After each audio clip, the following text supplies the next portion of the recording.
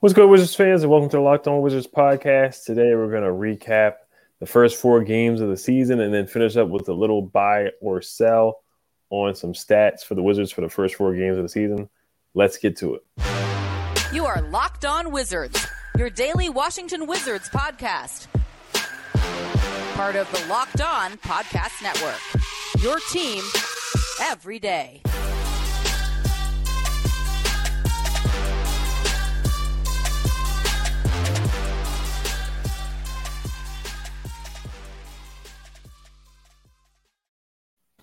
Welcome to the Locked On Wizards podcast. As your host, Ed Oliver, with my guy, Brandon Scott. Thank you for making Locked On Wizards your first listen every day. We are free and available wherever you get podcasts. Today, we have a special guest, Dominic Massimino, writer from the Wizards, from the Wiz of Oz, and a big-time Wizards fan. How you feeling today, man? Feeling great, guys. Thanks for having me on. Appreciate the opportunity. Definitely. First thing, of course, they just announced today that they're going to do the reunion of the big three of the Wizards, the 25th anniversary, Caron, Anton, and Anton Jameson, Caron, and Gil. What made you become a Wizards fan? How long have you been a Wizards fan? Oh, man, it's a great question. I get to point to the poster behind me. It's the 2015-16 roster poster from kind of close to when I was becoming a fan. I grew up in Tacoma, right on the edge of DC. So been a Wizards fan pretty much since I've been a sports fan. But I got into reporting when I was in college out on the West Coast, sports reporting. And I've been doing that ever since. I work at a newspaper out here on the West Coast, but once a Wizards fan, always a Wizards fan. So no matter what I'm covering out here, gotta stick with the team, Definitely. Tacoma Park, Montgomery County. Definitely a long-time Wizards fan. Appreciate you for coming on. We missed those wall days, but, like Monte Morris said, he's trying to get that energy back in the building, so we'll see how it goes. It's been working out so far through the first 4 games of the season. So what have you liked and what did you not like from the first 4 games of the season? Yeah, I mean, there's a lot to like so far. The point guard play, I've been a big fan of, especially DeLon Wright. I've heard on this show and through Wizards media all over the place, the defense, the deflections, it's big time. It's definitely, going to be super helpful for the Wizards throughout the season. The play of Porzingis alongside Brad, I think is, kind of a revelation. We've been waiting all summer to see that. As you guys have talked about it, the solid 3 with Kuzma. I think they have a chance of turning that into a legit, maybe better than solid 3 over the course of the season. Kuzma has really kept up his play from the end of last season that we saw once Brad went down. He kind of took the reins and showed up, and I've been impressed with him so far. And then lastly, just, I've written about this in the past, the play of Rui and Denny. I think this is kind of the year for both of those guys. And so far, the 2 questions we had, is the shooting from last season for Rui going to be a real thing? Was it a flash in the pan, or is he really going to show up? I think so far, especially this most recent game against Detroit, he hit those 2 corner threes on, I want to say, possessions within 2 minutes of each other. That was, something that's really exciting to me and I think is going to stick around. And then for Denny, just, is he going to be able to add something offensive to his game on top of the defense? And I am encouraged by what I've seen so far. I think the 3 ball is going to come at least to league average. So that's a lot of stuff, but so far that's what I've liked so far. Not a whole lot to hate so far. The fringes of the roster, I have some questions about, Gil and obviously Johnny Davis. If we're going to talk about that, we could talk about that, but yeah, that's kind of where I'm at so far. Yeah, we'll definitely get to some of the things you brought up, some of the things that the Wizards need to improve on, I would say. But yeah, there's a lot of good 3-1 start. We don't want to get too hyped because we saw what happened last year, but the team looks good. It looks more sustainable. Just the talent level is raised. and guys saying that they like each other. We know we heard that they said that last year too. So we just have to wait it out. Even 13 games in, we went 10-3, so we have to really see what happens 20, 30 games in. But I like what I've seen so far as well. They just have to finish games out. And I thought they did a better job of that last night against the Pistons. But there's definitely a lot of roster battles and contract battles coming up with Rui, Kuz, Denny in 2 years, Gafford as well. He's got the contract extension coming up. But they look really good. Bradley Beal's really moving the ball. Leads the team in assists right now, but it looks they got a challenge coming up after the Pacers game. They play the Sixers and Celtics. But Brandon, what question did you have? Yes, sir. All right, so my question concerns Gaff. Is Daniel Gafford the long-term answer at the backup center position?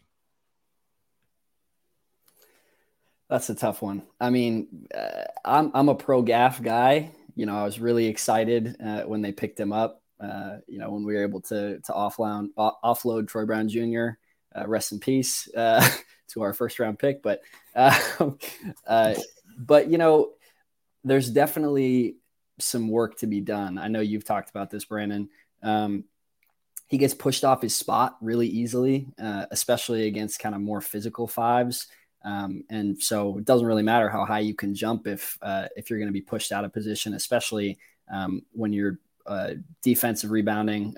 It kind of just feels like he gives up a lot of those. We also know that Gafford's success is just so closely tied to who his point guard is and the positions that they can put him in.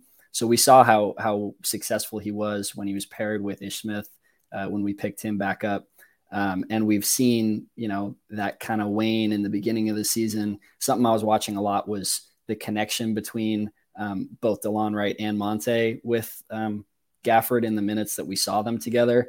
It seemed like they had a little bit of trouble kind of finding him in the pick and roll, where to place the ball, if they were going to bounce pass it to him on the roll or if they're going to just lob it up, like we saw Ish do basically every time they ran a pick and roll set. To get back to your question, though, I'd like to say yes. It'd be great if we can, develop him into somebody who can be our backup center for the future. I still have hope that can be the case, but there's some pretty distinct, drawbacks in his game that hopefully he can address this season. Yeah, I think with Gaff, there's a lot of questions right now.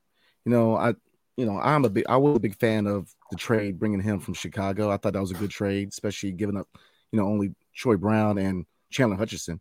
But, I want to see more. I think right now is audition time for Gaff. He's fighting for a job because, in my opinion, if you look at the next season, his extension kicks in. You got to ask yourself a question. If you're Tommy Shelby, you got to ask yourself a question.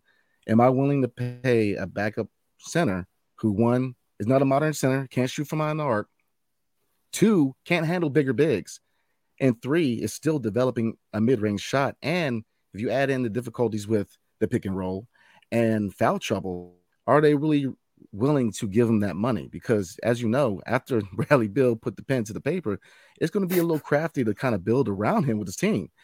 And, $13 million goes a long way when your star player is making 50.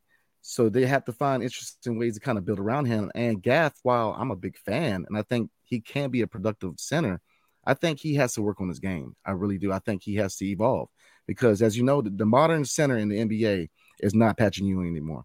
They have to be able to out at a high level. They have to be able to defend at a high level. And three-point shot is, most of your bigs can shoot behind the arc. From Mo Bamba, your Steven Adams centers are becoming a thing of the past now. Shooting is the name of the game in the NBA now. So, like you touch base, I would love to see him in DC long term, but I think he has a lot to prove before we get to that point. So before we get to Ed's question, Ed has a ad tonight. All right, this episode is brought to you by Prize Picks. Prize Picks is super easy. If you're a Commanders fan, it's real easy. You pick 2 to 5 players. You pick their over-unders. If you're a Commanders fan, I picked Terry McLaurin to get 53 receiving yards against the Packers. He got 73 receiving yards and a touchdown, so I hit on that pick. The other picks, I had Gibson. He didn't get the over on the over-under, so that's one that I missed. But Terry McLaurin, you might as well pick him every week. Bradley Beal points, I would pick him in the next game over under. So those are just examples of easy picks for prize picks in your over under picks. No competing against other people. It's just you versus the projections available. Prize Picks offers projections on any sport that you watch. This includes NBA, NFL, MLB, even cricket, and more. Entries can be made in 60 seconds or less. It's that easy. Safe and fast withdrawals. Currently operational in over 30 states and Canada. Download the Prize Picks app or go to prizepicks.com to sign up and play daily fantasy sports. First-time users can receive 100% instant deposit match up to $100 with promo code Locked On. If you deposit $100, Prize Picks will give you $100. If you deposit $50, Prize Picks will give you $50.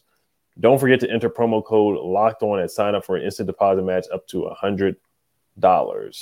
Also, we want to thank you guys for making Locked On Wizards your first listen every day. Now, for your second listen today, check out Locked On Sports Today. From the games that matter the most to the biggest stories in sports, go beyond the scoreboard and behind the scenes with local experts and insights only Locked On can provide. Locked On Sports Today, available on this app, YouTube, and wherever you get podcasts.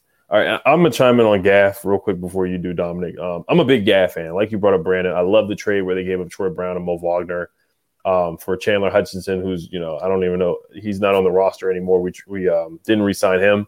But Gafford was a steal in that trade. We don't make the playoffs that year in 2020 without Gafford. Like both of you brought up, he really needs a point guard to motor his game, and kind of like you have the John Wall poster behind you, kind of spoon feed like he talked about with Gortat. And that ties in Gortat too. What is Gortat really teaching him with setting screens? Because he's had at least 4 or 5 illegal screens already in 4 games. Porzingis has had a couple of illegal screens too. So what's going on there? And I love Gortat as well. But Gafford, some games it does look like he regressed. But the Pistons game, I love how physical he was going up against Jalen Duren, who's only 18 years old, but he's strong as an ox. Isaiah Stewart is a strong young man too. Very physical players, even though they're very young. Gafford's young too. But there just are some inconsistencies. The Cleveland game, he was almost unplayable because he gave up a couple of offensive rebounds against Jared Allen and Evan Mobley. So it's just consistency. And then there was the whole thing about he had sports asthma at one point in 2020. Then the next year he said he didn't. So, it's just some question marks there. And then last year, Wes Unseld Jr. benched him because he was trying to showcase Thomas Bryant and showcase Montrezl Harrell on the trade block. So it's been kind of a roller coaster ride with Gafford.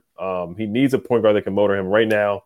Monte Morris is not a guy that really gets past his man. And DeLon Wright, I love him on defense, but he's not a guy that's, he's not a speedster like you brought up Ish Smith or like Russell Westbrook when he was spoon feeding Gafford on lobs. So it just makes it tougher for him if we're not going to have a point guard that can really get to the paint. So it does kind of decrease his value a little bit unless he's really going to go out there and bully guys and get offensive rebounds and kind of develop some pull. I'm not expecting him to be Hakeem Olajuwon or anything like that, but can he get the ball in the post and be effective here and there and run the floor and finish strong? Yeah, I don't know if you guys remember this, but there was one possession in one of those 2 games in Japan against the Warriors where he got the rebound around the elbow. It was an offensive rebound, ball just kind of bounced to him, and you could see he kind of couldn't really decide what to do, and he just brought the ball up and shot that elbow jumper. And it looked good, like you see him at the free throw line. He has decent looking mechanics, but as soon as he took that shot, I just cringed a little bit. Ball just dipped right off the back iron. And it's something that we've talked about for a little while with Gaff. He hasn't been on the roster for too long, but adding just, some kind of, like a push shot or a floater or just, some kind of jumper from kind of that free throw line area would really open up his game. I also just feel a little bad. You have KP on the roster next to him. It kind of shows more glaringly what, the aspects of his game that aren't part of the modern game. Like you mentioned, Brandon, it's like, when you have a guy who's, crossing the ball over from 3 feet behind the 3-point line and taking step back threes and they're decent percentage shots, it does kind of show your big who can only be spoon-fed for lobs at the rim, shows kind of, the parts of his game that need work. So we'll see. Yeah, definitely. And I'm rooting for Gaff for sure, but KP's definitely been in foul trouble a lot, so we're going to need him to step it up, or we might have to see what Taj can do. And Taj, watching him in preseason, he was kind of getting bullied by Mitchell Robinson in that next game too. He looked like a guy who's 37 years old, but he can stretch the floor and shoot the 3. And then Wes Unseld Jr. He loves some Anthony Gill, and Anthony Gill got that last. He played in the last couple of minutes in that Bulls game and almost cost us the game with not coming to the basketball. But I just want to get your thoughts. So DeLon Wright, he pulled his hamstring. Of course, Corey Kispert is out for the foreseeable future. He's practicing with the Capital City Go-Go now, trying to ramp up and get back from the ankle injury. So that's another guy that's down. You look at the depth chart. You look at the shooting guard depth, really the point guard depth chart is pretty thin. So who do you have in your rotation or your 10-man, or do you think they were shortened into a 9-man rotation while DeLon Wright is out? Knock on wood, we haven't heard anything, but if he does have to miss 2 or 3 games or 4 games, who do you have in that rotation? Do you see Johnny Davis getting any minutes while DeLon Wright is out? Yeah, I mean, anyone who's been around basketball or sports in general, kind of watching that, that play with DeLon Wright, he pulls up real quick on his hamstring. And, to me, Wes Unseld Jr. said after in the post-game presser that right then and there, they were just calling it, hamstring tightness. I think he's going to miss some games. I think if I had to guess, he's going to be out a few games. And so this is definitely an important question. I don't really see Johnny Davis getting meaningful run just from what we've seen. Confidence is definitely going to be a problem with him. If he checks social media at all, I think, he's seen, what's been going on with Wizards fandom and kind of what they think of his play so far. I totally have not lost hope in him. I think you come in, he was just a sophomore at Wisconsin, and, he's still a young guy. He's going to take some time to develop. If I were Wes Unseld Jr., which of course I'm not, but if I were him, I think throwing him into, important games that the Wizards are trying to win early on this season might stunt his growth rather than help him develop. I am very much pro throw him in the G League and let him get some reps against some guys who simply don't have the talent that he has. In terms of rotation, I would guess that they're going to shorten it a little bit. We might see some more Taj Gibson, Anthony Gill, high character guy minutes, so to speak, moving forward. But, we'll have to kind of just wait and see on that. But, yeah. Yeah, I could see, Chris Dunn is on the Capital City Go-Go. That might be a guy that they may want to bring up to the roster. Jordan Goodwin had a nice offensive rebound. He's a pest on defense from what we saw in the Summer League. Or they could just shorten the rotation and maybe Brad has to play more minutes. Monte Morris has to play more minutes. Like you said, maybe Taj could get minutes or Gill could get minutes. Gill has had to play because Corey Kispert's been out. So it is going to be interesting. You just lose a big part of your defense. Brandon, what do you think? I totally agree. I think DeLon Wright is a big loss if it's an extended amount of time. Now, a couple games, we should be all right. But if it's long term, that's a big loss because his defense has been incredible. Outside of Denny, he's been the best defensive player on the team. Just watch him. I mean, he's active. He's in your face. He plays good defense. So I think going forward, I mean, you can kind of look at Chris Dunn. He's had experience starting in the past. He's but I'd see them kind of staggering minutes. Maybe staggering the minutes to where Bradley Beal might bring the ball up. I think that would be the alternative because who can you really trust right now to really carry that second unit? Because as you saw, Will Barton and DeLon Wright, that was a good backcourt for a second unit. DeLon Wright is a very important piece. So who do you really plug in to really, take over? That's a hard question. So, if I'm Wes, I would stagger minutes. I would have Brad bring, the ball up for second unit and stagger the minutes like he did last game. I think that Wes Unseld did a great job staggering the minutes with the starting unit and the second unit. And I think that was a big reason why we blew out the water because, you had scorers on the court. You didn't play the whole starting five and then the bench five. You kept guys in there that were hot and it kept the momentum going. So I thought that was a really good job from Wes. So, touching on DeLon Wright, that's a big loss. But I think that Wes has showed that he's done a better job with game planning, and I think he's going to find a way to kind of stagger the rotation and make up for that loss. So I'm very optimistic, but I'm going to slide right into my question. Now, what steps would the Wizards need to take, short term or long term, to make them a serious contender to win a championship?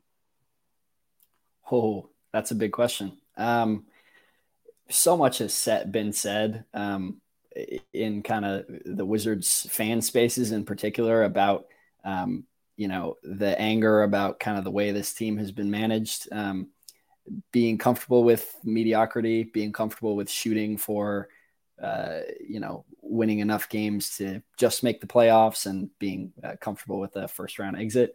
I think, part A to my answer to that question is, a serious realignment about the way that we look at, how this team is managed and what our goals are as a franchise. The idea of we will never tank has been kind of thrown around by Ted. And I think barring any changes to, penalties for tanking or kind of, incentives for not tanking that come down from the league, I think that is the way that the NBA works in the modern era. And so without doing that, you just have to make so many correct moves over and over and over again for you to be able to put together a true championship contender. Short term, maybe the happier view with the roster we do have, I think bringing in KP was a move that I liked a lot because it was a ceiling raising move. We talk a lot about like the moves that Tommy's made on the fringes of the roster to get just a little better, which kind of fits with that idea of just, get us a little closer to the play-in, get us a little closer to the 7 seed. But the risk with KP, you're taking an inherent risk. He's an injury-prone player, but he raises the ceiling of this team alongside Beal to truly be able to make a deep playoff run if things go well. So I think that kind of answers it in a different way. Moves like that, high risk, high reward moves that can, increase the ceiling of this team. Those are things that Tommy can pursue. And, I'm excited to see what KP and Brad can do together. Already, it's been pretty exciting. Oh, absolutely. But you said one thing that really made sense, and I want to touch base on that. Finding a direction and really going that direction. This team's kind of been in limbo for a minute. They don't know if they refuse to tank. So, we're always getting picks within the 10 to the 15 range, So it's been hard to find those, those real difference makers in the draft, which it can be done, but it's harder the higher you go, So I totally agree. I've been saying this, they have to find an identity for this team. Or do they want to contend? Do they want to develop? You can't, it's hard to do both. It's, a lot of your, bottom tier teams, they have no choice but to kind of get their, young guys going and develop. But, we're trying to develop 3 guys, and yet we're throwing them into the fire at the same time. It's just, I think that's what the problem is that they have to find out what their identity is. What do they really want to do? Because, you signed Bill to a Supermax, so hate it or love it. You got to try to build a contending team around Bill, because you cannot have a $50 million guy on the roster for a rebuilding team. It just doesn't make sense. So they're all, I think you're absolutely correct. KP was a step in the right direction. I think KP is going to be a big pickup. I think he's gonna be an all-star. I have him and Bill being 2 all-stars for this team next season too, hopefully. But I think they're gonna be a good duo. Now, do we re-sign Kuz? I think Kuz has deserved to be re-signed, but to truly make this team a championship contender, you're gonna have to find a 3rd star, and because this Eastern Conference is a monster. And a lot of people are gonna say, "Oh, you don't necessarily need a 3rd star," but I mean, look. Like you said, just like Ed said, Monte Morris is an upgrade at point guard, but he's not a point guard who really drives the lane. He's not driving past people. He's the perfect distributor. You got to look at a couple names. How long does Sacramento roll with De'Aaron Fox? How long does SGA want to struggle in OKC? Those are a couple names that could pop up. I think that we have to make another major swing. And that's why I've been saying a consolidation trade might come in order, because you have a lot of guys that, we were just talking based on Gafford, what's his future? Do we really want to pay $13 million to a guy who's a backup who's very limited in his role? You look at Rui, if you re-sign Kuz, do you really want to go into the tax paying for a lineup of Bill, Kuz, KP, and Rui Hachimura? I wouldn't. And this is me being honest. So I think there's a lot of questions that have to be answered by the front office. What is the real plan going forward? So, but before I pass the mic to Ed, I got a question for both y'all. So as you know, this is the 25th anniversary of the rebrand from the Washington Bullets to the Washington Wizards. So you got 3 players, right? You got Agent Zero, a.k.a. Hibachi.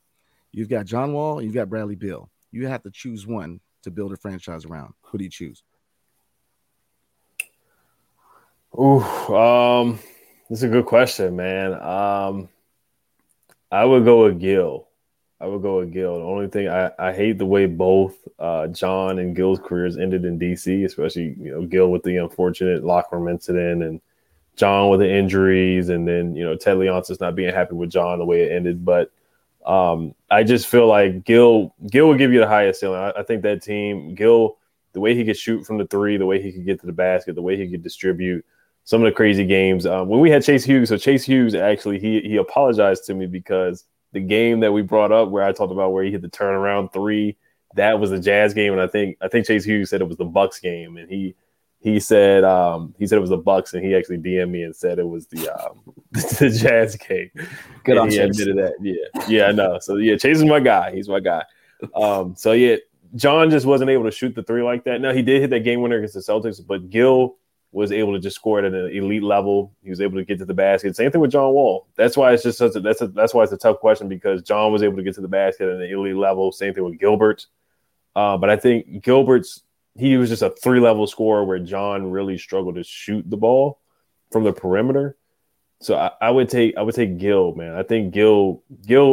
I would take Gil over Brad, and I take Gil. The 3 years that Gil had, those years were very hard to duplicate. Not a lot of guys go out there and score 60 on Kobe Bryant or score 50. He did some crazy things on the court, game winners, and he had some big games that contributed to wins. Same thing with John too. So, but I would go with Gilbert. It's tough to argue with no chill Gil, man. But it's a tough question because, like, you look at the modern NBA, and so many of these teams that are really contending are built around a fantastic 3-level scorer. D-Book, Luka, you have all these guys who, like, you can surround them with pieces. You surround them with 3-and-D guys. And if they can really do all those things, then you're definitely going to be contending. I think I would go with John, though.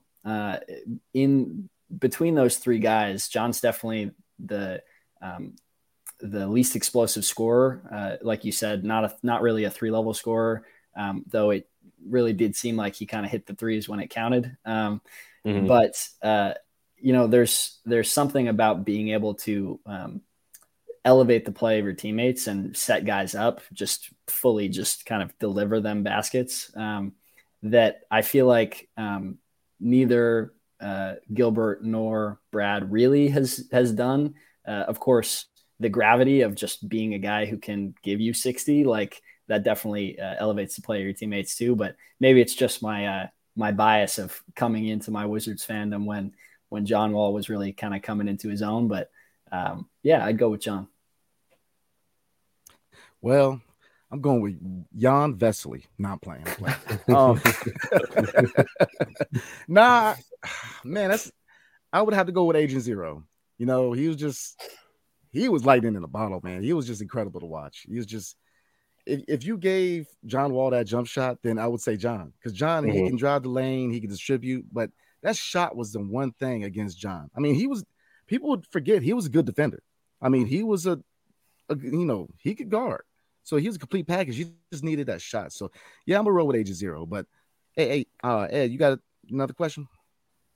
Oh yeah. I guess we can wrap up with buy or sell here. We'll do this real quick. So I got a couple of stats that have, it's only 4 games, so we don't want to get too excited on some stats here, but we'll do buy or sell real quick. So right now, Kyle Kuzma, he's the leading scorer on the team with 21 points a game. Porzingis is averaging about 20. Buy or sell Kyle Kuzma leading the team in scoring for the rest of the year. And also the quote that stood out to me from Kuzma was that we all like each other this year. So are you guys buy or selling on that statement to continue? And are you buy or selling on him leading the team in scoring this year? You want to take that one first, Brandon? No, go ahead. I got you. I think definitely sell on Kuz leading the team in scoring. I could see him being second. And also there's something to be said of just like we talked about the gravity of KP and Beal just being on the floor with you. You're going to get so many more open looks. Kuz showed that he can hit, catch and shoot threes. Like he can hit them at a clip when he's on, and being able to attack like tilted defenses when say you're running an action like a dribble handoff with Beal and KP on one side and you kick it out to Kuz to attack. Like he's getting to the bucket like at ease. He's kind of showing some physicality. I don't think it's going to be enough that gravity to give Kuz the most points per game this season, but I think he's going to prove himself to be able to score at a high rate. The second question, winning cures all. I think last season when they hit some hardships is kind of also when they started to fall apart in terms of their relationships off the court, on the court. The stuff with KCP and Trez, the stuff with Dinwiddie, had they been winning, many, many games late in the season, not just that 10-3 start, I think we might not have seen that come out, or at least not as early as it did. I think this group does like each other, but I'm curious to see what happens when they face some adversity later on in the season. Fingers crossed we don't see that happen, but you never know. I'm with you on Kuz. I think he's good. Man, I've been very impressed with him coming over from the Lakers because he's a completely different player. In LA, you saw a guy who he had potential, but he just couldn't figure it out. He came to DC and he just became a complete player. His 3-point shooting has improved dramatically. Like you said, he's getting to the lane, and with his size, he really has no problem doing it. He's going in the lane and he's making some hard layups. I mean, he's become a clear. I mean, he's just, oh man, I can't talk enough about Kuz. So, like you said, between Bill and KP, I don't see him being the leader, but he showed enough, especially with this last game with Bill going out with the back tightness, that if need be, him and KP can carry the torch. And that really impressed me because they picked up the slack. They came in, they took charge, so he can be if need be. And the second question, like you said, winning cures all. Last season when they were 10-3, they were giggling at press conferences and having a good time. And then, when everything hit the fan, everybody was, fighting and getting body slammed in the tunnel. So, it's tough to say. I think that the difference between this team with last year's team and teams before is that it's just, the mini camp in LA, they worked on chemistry early on. The guys are hanging out. And I think the second thing is people understand the roles. People didn't understand the roles last season, especially when Rui came back, when Thomas Bryant came back. Everybody's fighting for minutes. Nobody knew the roles.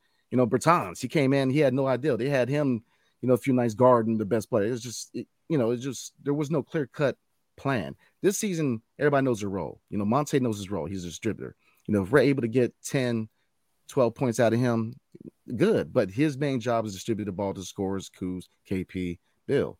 So everybody knows their job. So that's what makes me very optimistic this season as opposed to other teams because they really came into the season with a clear head. So that's just my piece on it. Mm-hmm. Yeah, real quick for me. I mean, it's about winning, and you got to see how these guys go through adversity. And teams go on losing streaks. It's a game of runs in the games. It's a game of runs and winning and losing games throughout an 82-game season. So we have to see how these guys adjust through adversity. I think we just have a different group of guys. Last year we had some guys with big egos, and Wes got guys that he trusts more with Will and Monte. He's more familiar with Brad, and he got to coach Porzingis, and Denny is a guy that has bought in. Rui, I feel like, is a guy that has bought in. So they got guys that have really bought in into what West wants to do culture-wise. Same thing with Tommy Shepard. And then last year, they just had some guys with some Eagles that had to get traded ASAP. They just had to get traded as soon as possible. And we were able to get Porzingis for some guys that we traded as well. So, but yeah, I would buy that they really do like each other. Kuz grew up with Delon Wright. Kuz grew up with Monte Morris. So I could definitely see that right there as well. So this one, Denny Avdija right now, he's shooting 37% from three. Last 2 years, you shot 31%. Brandon got on Denny. We both got on Denny last night about the missed layup that he had. In our comment section, we got a little pushback about that, but you just have to make your layups. What are your thoughts about Denny so far through the first 4 games?